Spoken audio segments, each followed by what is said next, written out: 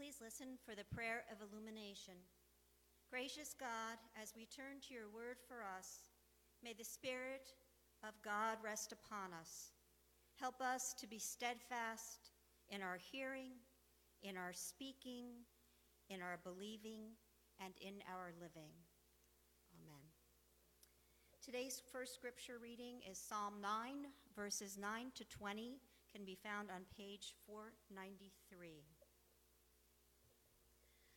The Lord is a stronghold for the oppressed, a stronghold in times of trouble, and those who know your name put their trust in you. For you, O Lord, have not forsaken those who seek you. Sing praises to the Lord who dwells in Zion. Declare his deeds among the peoples.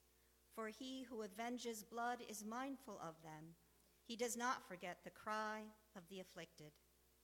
Be gracious to me, O Lord. See what I suffer from those who hate me. You are the one who lifts me up from the gates of death, so that I may recount all your praises, and in the gates of daughter Zion rejoice in your deliverance. The nations have sunk in the pit that they made. In the net that they hid has their own foot been caught. The Lord has made himself known. He has executed judgment. The wicked are snared in the work of their own hands. The wicked shall depart to Sheol, all the nations that forget God. For the needy shall not always be forgotten, nor the hope of the poor perish forever. Rise up, O Lord, do not let mortals prevail. Let the nations be judged before you. Put them in fear, O Lord. Let the nations know that they are only human. The word of the Lord. Thanks be to God. Thank you, Maureen. Well, again, good morning and welcome.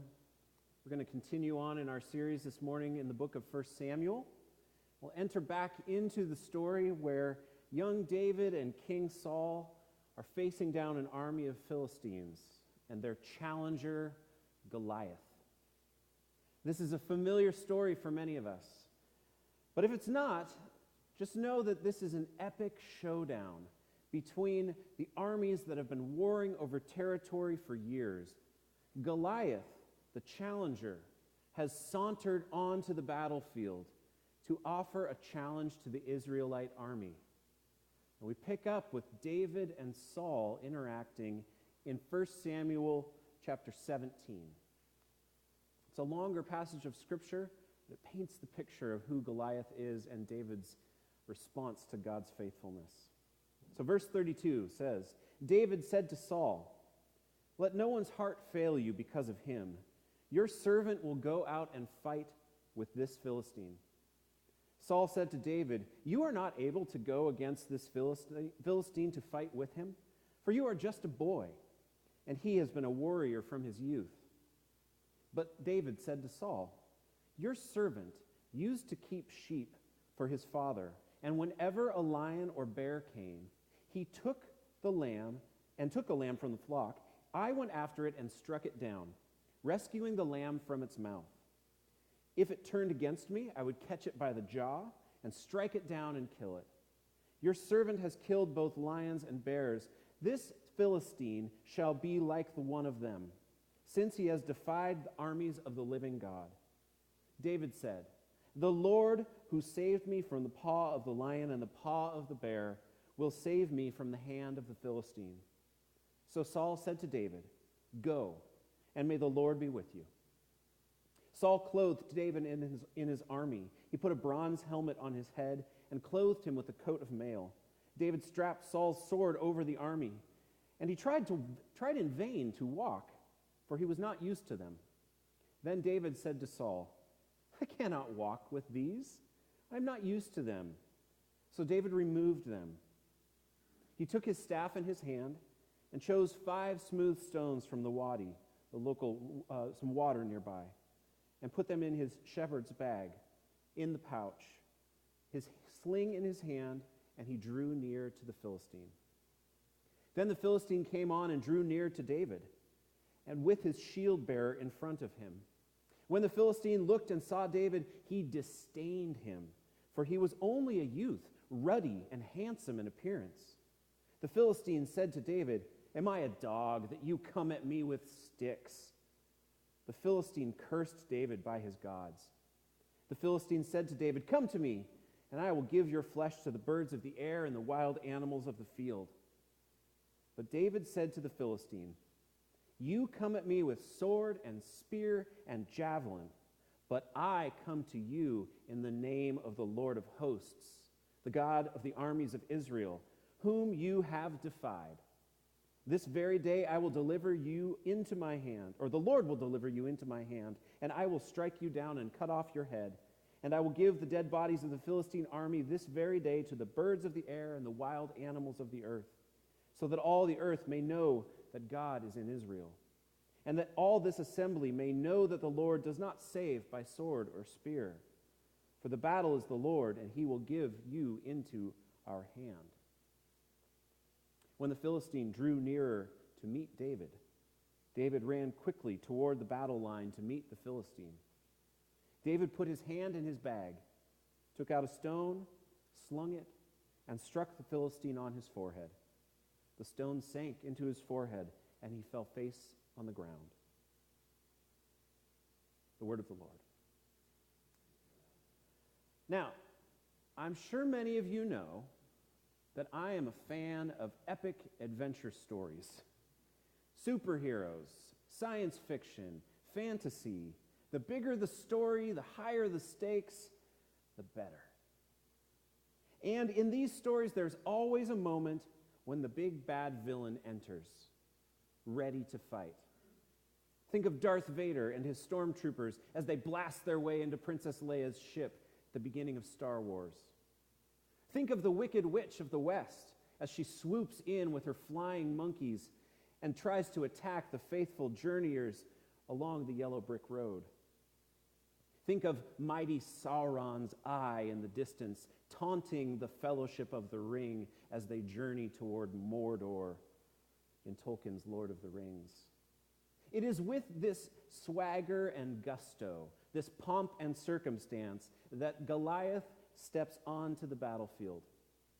In a commentary I read this week, the interpreter translates the action of his movement out into the battlefield as he sallied forth onto the ground to await his challenger. And as the villain swaggers in, we are meant to gasp and contemplate retreat. How could we battle such a strong, formidable foe? Who are we to even try? But what if it is all gusto and show? That the strength is just a ruse, that it's an act. What if it's a projection, but perhaps it's hiding a deeper vulnerability? In the shepherd boy David's response, we see a faithfulness that trusts in God's hand to provide in the face of such an opponent. David faces down the giant and unmasks his power, which sets the Israelites free to respond and be victorious over their enemies. Let us pray. Lord, as we hear from this text this morning, I ask that you would open us up to the way we might hear your good news here. Lord, help us to pare back battlefield imagery, swords and fighting, and see the way you are working in faithfulness to your people, your humble servants. Lord, we don't bring gusto or swagger to this fight. We bring humility and authenticity, earnestness. And so, Lord, go with us. In Christ's name we pray, amen. So a classic take on the Goliath and David story is that God shows us how to overcome giants, to get past obstacles, that the power and the mighty are struck down. Just a few smooth stones and some courage, and we can defeat our enemies. I remember loving this story as a kid. It's epic. And for me, it was a precursor to loving all of those epic movies with grand battles and big villains. But I think this take on the text can actually oversimplify what's going on here. And if we believe that this text has deeper meaning beyond just a fight between good and evil, then we have to pause and explore it a bit. Evil bad guys, as much as it may seem, they're not actually all that common for us to have to go out and confront in our world these days. And as far-fetched as it might be for any of us to find ourselves in a battle, it's much more common for us to find ourselves facing evils that are much more difficult to name. The problems of our world are more insidious. They're more structural, more systemic, and more difficult to confront than a battlefield. But they exist nonetheless. Evils like racism, which creeps into our language, our organizations, who we choose to follow, and how we respond to difference in the world. This is a big bad villain. But it's harder to know how to rightly defeat this issue. Or hypocrisy, or bigotry, or entitlement. These are complicated issues and matters of our hearts that so many of us struggle to overcome. What good news does this text have for us as we consider these giants? How does God lead us to work in dismantling these structures with more than smooth stones and a lucky shot? I want to take us into this story beyond a simple reading of David overcoming Goliath because God wanted him to be victorious. I want us instead to see courage and faithfulness here. Now, the deeper good news is that it's not really about David's actions at all, but rather God's persistent faithfulness to David, which he trusts deeply, that he can draw upon and move towards and reflect upon as he steps onto the field. David can go out in confidence because of God's faithfulness. By the way, the interpreter also says that David sallied forth onto the battlefield too. Good on you, David. There's what in Hebrew we would call chutzpah here, or courage. Because God has been faithful, David trusts that God leads him in that same faithfulness. David's report to Saul that he can do this because of his feats against bears and lions is noteworthy, but ultimately it's a statement about God's faithful leading. God is the one doing this. We know how the story goes. David, accompanied by the power of God, the Lord of hosts, is able to deliver victory over Goliath with one perfectly aimed stone. But what does this victory mean in the context of the real struggles we face every day? What does it mean to confront, to say, engage a worldwide pandemic, for instance? What does it mean to do that with smooth stones? Or what does it mean to stand up to hatred and bigotry? So let's take a breath here and remember that moment when the big bad villain had sallied forth onto the battlefield. I invite each of you to put yourself in David's shoes. What would it be like to watch the challenger swagger out and hear his taunts and jeers? Isn't this a moment of choice for us? This is a moment where we have an opportunity to turn and run. Isn't this a place for us to at least look around at one another and shrug our shoulders and say, not it. I'm not going out on the battlefield. No way. When the villain advances, we come to a moment of truth. Who will we be in the face of such adversity? Who will we be when all that is normal is pulled out from under us? Who will we be when injustice rages or bigotry rears its ugly face? You see, this is an inroad for us to seeing the greater challenges that we face in the world through the lens of this scripture. And sure, many of us will never be taunted to fight against a big bad villain. We don't wield swords and shields. And as much as we'd like to think that we know our way around a slingshot, it's better likely that we will shoot an eye out or break a window than actually do any good or harm to our opponent. But this gives us a moment of insight into the issues of our world. Yesterday, as I mentioned earlier, our nation honored officially Juneteenth for its first federal holiday.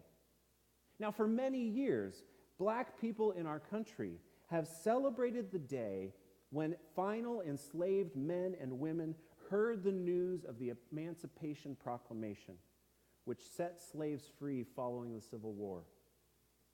The 19th of June has been honored by people of our nation who have so long been held under the oppressive hand of racism and enslavement. And now, collectively, our nation is stepping in and saying, yes, we want to honor and remember this and learn and grow and heal as well. And so it is a moment of truth for us. Will we step in and be a part of the battle to overcome structural racism and dismantle it within ourselves? Or will we look to others around us to do the work instead? Or will we hightail it out of there and leave the fight? As with any action, there is a reaction, a movement counter to the prevailing hopes. And certainly we've seen this kind of cowardice and leaving the battlefield this week.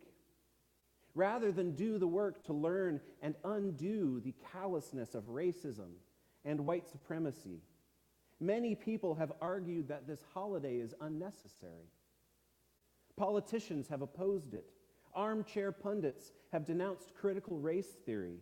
And regular folks like you and me have squirmed at what it means to engage this celebration with authenticity and humility. But there are those among us and in the world who are like David, courageously entering in. I have to qualify some of the language here. I'd like to move outside of the imagery of battle and fight for a moment and instead consider what is going on here as either an opportunity to turn towards or to turn away from an issue. In relationship, when there is disruption and there is pain, we have a choice. To turn away, to run from the pain, to ignore it and hope it goes away, or we can turn towards, to encounter the pain and see what needs healing. We can draw closer to the other, the one who we've harmed or who has harmed us, and we can work through that struggle. This is the same thing we're looking at when it comes to honoring the end of slavery and the celebration of liberation for black folks in America.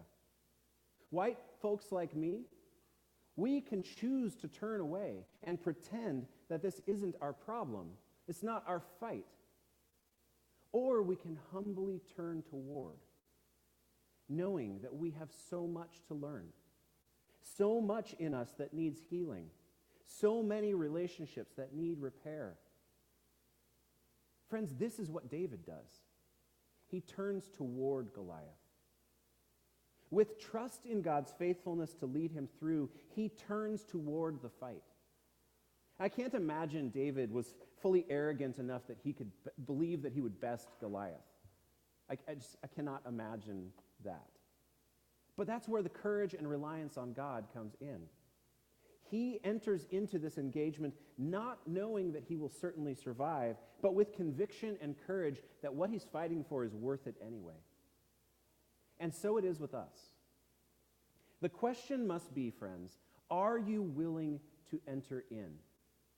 Are we willing to gather up the smooth stones from the riverbed, the little bit that we have, and enter courageously into the work of restoration and healing in our fractured communities?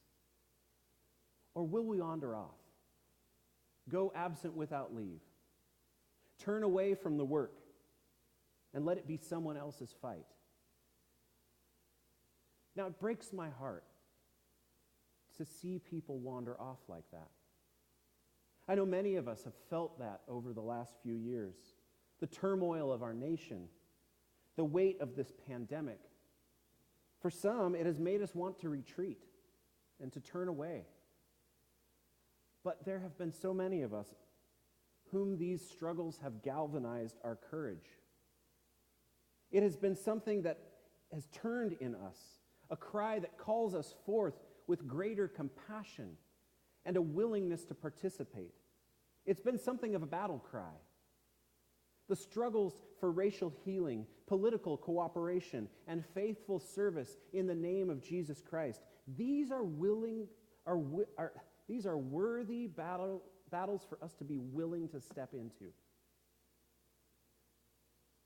And I must say this as I close, that as the people of God, this must be who we will be. We must do this. We must take heart and stand courageous. We must know that God is faithful.